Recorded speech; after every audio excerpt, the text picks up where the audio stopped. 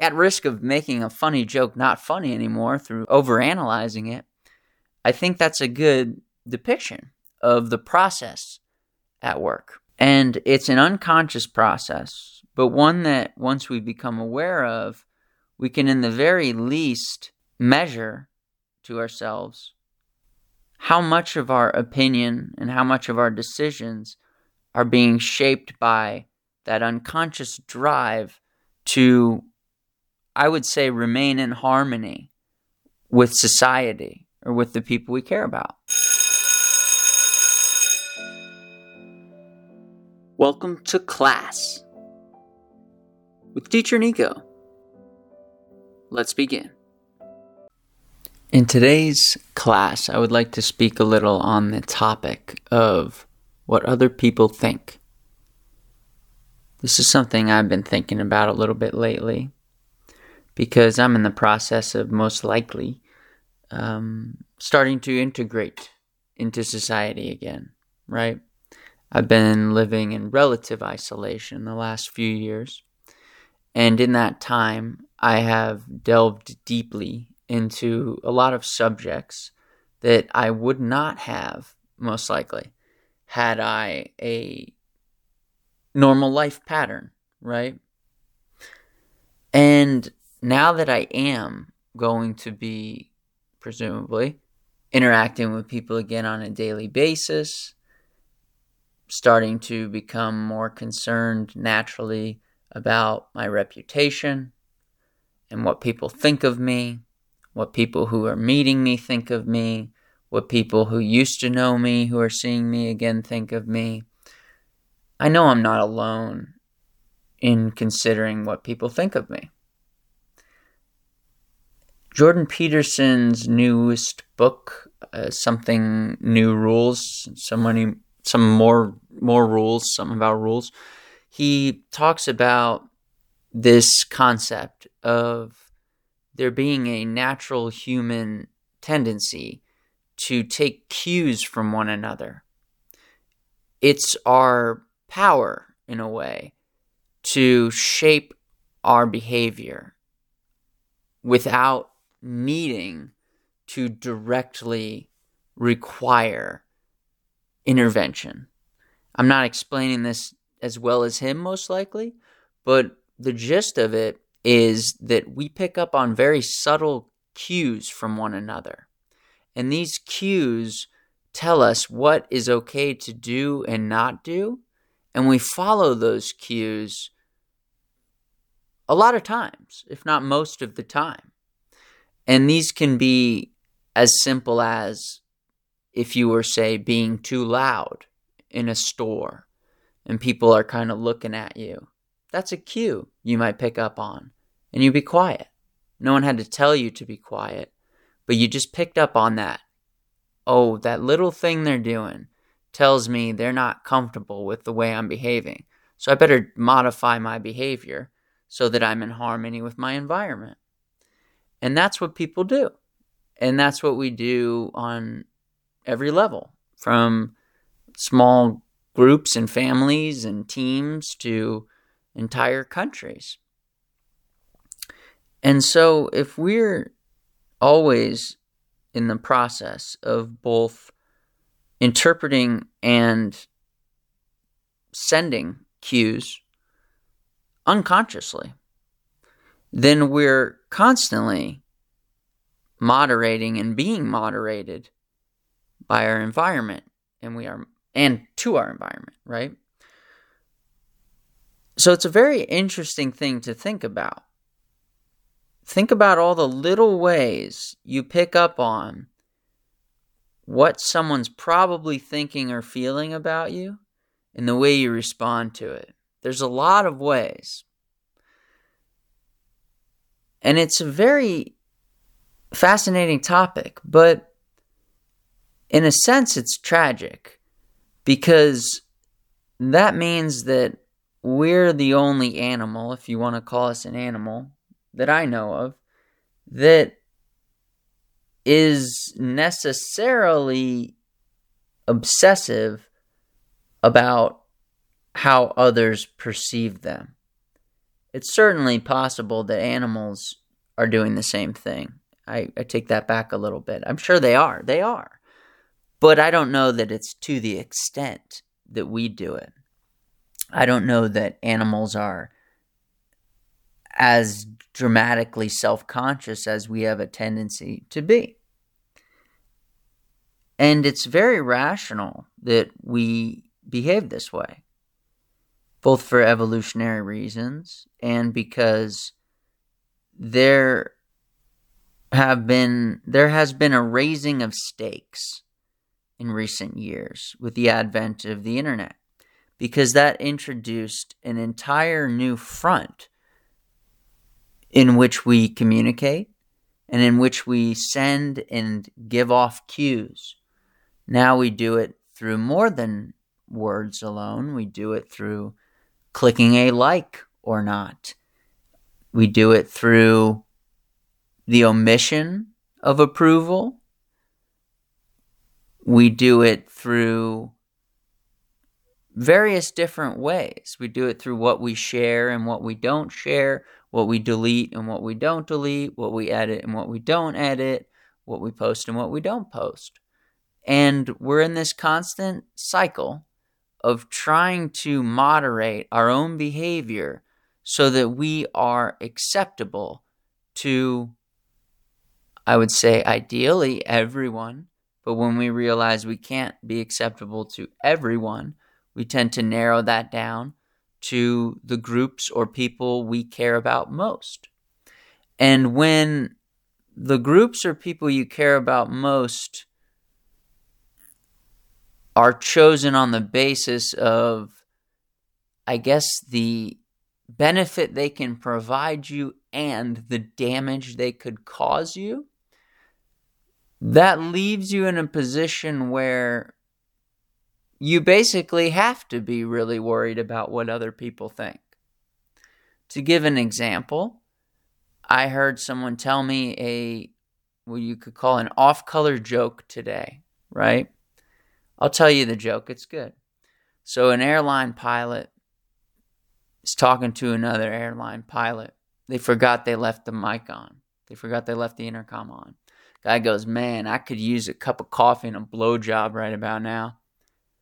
The flight attendant hears this and rushes to the cockpit, now called flight deck, to tell the pilot that he left the thing on.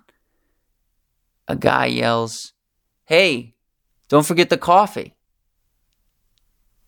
Right? It's pretty funny. Now, that person can tell that joke in certain company, but that person cannot tell that joke in other company. And the joke itself is, in fact, a demonstration of those principles at work, right? The pilot in the joke is saying something that is not in any way offensive to his friend, the other pilot, but is very offensive to everyone else, perhaps, or some people on the plane, hypothetically. And the pilot knows that if he says something like that and everyone hears it, he could get fired. The flight attendant knows that, and that's why she's in such a rush to go tell him. And the guy who makes the smart-ass remark, well, I mean, he just was in a position to make a hilarious joke, I guess. But, you know, he's also picking up on that cue and making a suggestion that she's going to do something that she's not really going to do. So, at risk of making a funny joke not funny anymore through overanalyzing it, I think that's a good depiction of the process at work. And it's an unconscious process, but one that once we become aware of, we can in the very least measure to ourselves how much of our opinion and how much of our decisions are being shaped by that unconscious drive to, I would say, remain in harmony with society or with the people we care about. I think a lot of the, suffering I've experienced over recent years has been in relation to this process, because I always, prided myself on just kind of saying what was on my mind, on being authentic about whatever I was thinking or feeling, of not being afraid to make a joke, of not being overly sensitive. And that was just kind of how I feel like I conducted myself, or at least in my creative work. But in recent years, there's been this influx of censorship that everyone knows about, but it's changed us because someone like me who spent countless hours writing all kinds of content for a site called Quora, for example. It's a website and an app where people can ask and answer questions like Yahoo Answers used to be, but a fully formed version of that. That's much easier to navigate, much more engaging, and tends to pull you in. So you might end up spending hours and hours reading all this interesting information people put. Random people can just answer the question and people vote it up or down. I really loved the idea, the concept, so much so that I would spend hours every day asking and answering questions. And I built up tens of thousands of or hundreds of thousands of views. I don't know exactly the number, but for me, it was a lot of views. And I saw it as an in I was making where, okay, this is where I'm going to build a writing career. This is where I'm going to, gain some exposure, gain experience, and this is where I'm going to be able to establish myself as an expert in certain topics, and I'm going to be able to parlay that into future work, etc., etc. One day, my account was banned. I was blocked, and I'm not allowed to use Quora anymore once I, use a different account. But not only was it blocked, all of my content was removed. Everything that I'd worked so hard on for all that time for free, that I've given to them, that they were using to make money for themselves, it was just gone. And despite my appeals, it was left unheeded. And that was, to me, a very traumatic experience, because I went from being willing to work for free to not even being allowed to work at all. And that was kind of in the early stages of this censorship wave. And I suspect it might have had something to do with my having answered a lot of questions about Donald Trump in particular. That was one of the topics I'd answered a lot of questions in. And I was at the time, I guess I would have been considered a Trump supporter. I don't want to adopt any label like that anymore. I don't really want to play that game in general. I don't even know if I'm going to vote anymore.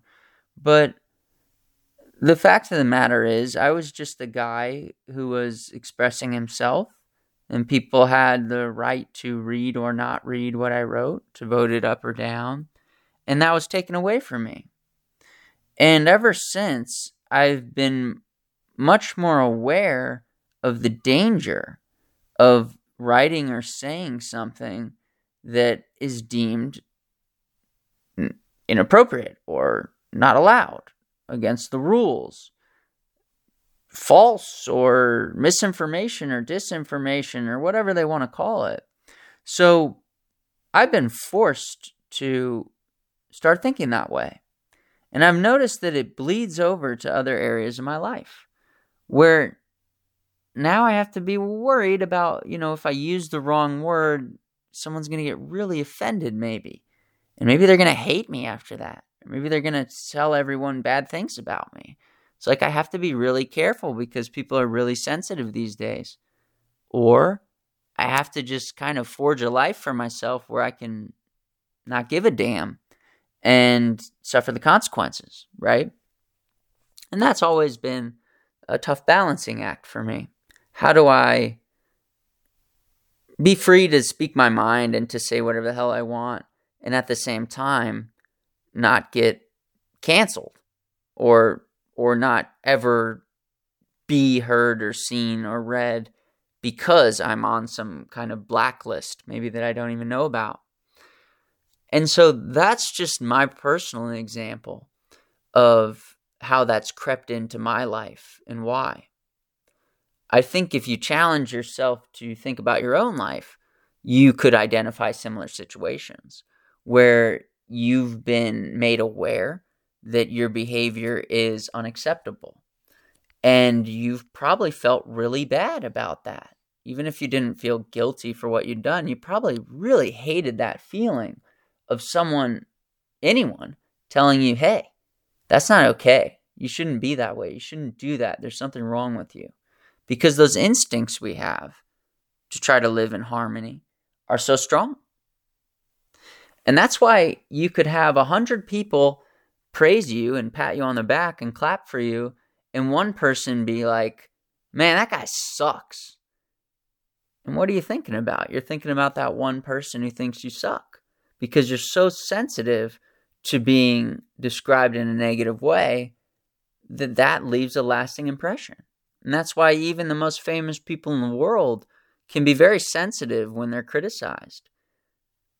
I mean, look at Will Smith going around slapping a comedian because he said something that upset him. And that's maybe a great example of how this has gone too far, where we literally have people assaulting people in public because they got their feelings hurt by a joke. That's not to say that words don't hurt or words can't be very devastating to people, but in the context of the situation, it certainly wasn't something that merited that response. And I'm not going to judge everyone involved or be too hard on Will Smith even, because I appreciate all the work he's made over the years. He's been very entertaining, and that's why it's hard to see this happen for everyone involved. And Chris Rock, I've always really appreciated his work as well. And so it's hard when you see two people you really admire go at it like that, or one of them attack the other. And for them to go from him hitting the host, or the guy presenting, to winning an award and getting a standing ovation, to me that's just kind of a surreal sight. Because it's like everyone's kind of just glossing over the fact this guy just like hit this guy and made a big scene. And obviously that's become a fiasco, and it's brought far more negative attention to Will Smith and his wife, which is sad, because if his goal was to protect her honor, he's failed in that, because now everyone's talking about it worldwide. But that's an instance where we were able to see in real time that taking place. And that's perhaps the ultimate feedback you can get from society. Someone hitting you in the face in public. That's a very clear sign. Oh, I'm not allowed to say that. And so when we witness that, and we witness there being, well, I would say there have been repercussions, but assuming there were none, and assuming he's not, I don't know, punished for it in some way or kicked out of the academy, or they're not going to make a stance or example of it all. And I'm not sure about all the details on that. I don't really care a lot. But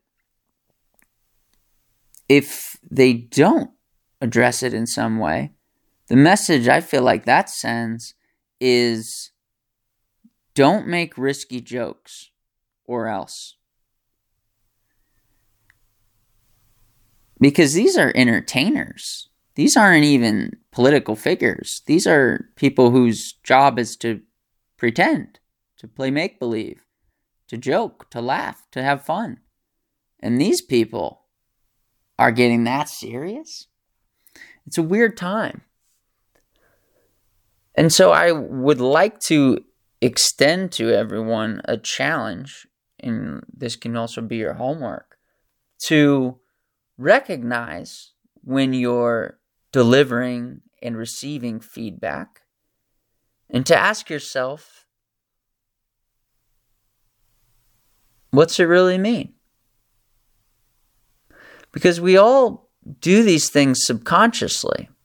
And when it's known that people behave that way, well, it can be manipulated. And it is manipulated. And that's why marketing works. And that's why propaganda works.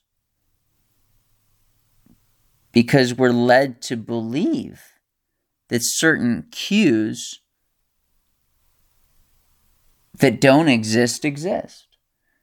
We're able to watch a fictional short story in the form of a commercial of, say, a guy eating a cheeseburger and a beautiful woman finding him sexually appealing as a result. A nonsensical, baseless story, but it leaves an impression. And on some subconscious level, perhaps when you're thinking about what you want to eat, or you're driving by the different restaurants, you might remember, hey, it'd be nice if a beautiful woman liked me, and she liked that guy who ate that cheeseburger, so if I eat that cheeseburger, maybe that'll happen to me. And of course it's nonsense, and of course it's bullshit, but we still do it. We still do it. And we still fall into those traps, and we still get manipulated. So while this is something that's unavoidable, that we're going to do this to one another, I think by nature, the extent to which we allow it to permeate and take over our lives is optional. And that is something we can pump the brakes on. So I really hope that in the future we develop, hopefully, laws and rights and standards where we have a common understanding of the limitations of our freedoms and whether there are any limitations. Because we're entering an era where if you can have your whole livelihood destroyed for saying one bad thing, and that could even happen a long time in the future. It's unpredictable. If that's the world we're going to live in, even here in America, a country known around the world as the capital of free speech, well, what's that say about us? I don't know, but I don't like it. I feel bad when my Chinese friends are asking me about this stuff that they're saying, what do you mean you can't write these things? What do you mean you can't talk about that? What do you mean you're worried about writing a book about that topic? I thought America was a free country. I thought you're allowed to say whatever you want over there. I have to concede that not really. Maybe we won't be imprisoned for it.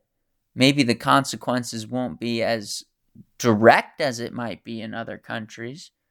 But if someone could take away your livelihood because of something you say, well, maybe you have the right to say it, but at what cost? You're not going to say it.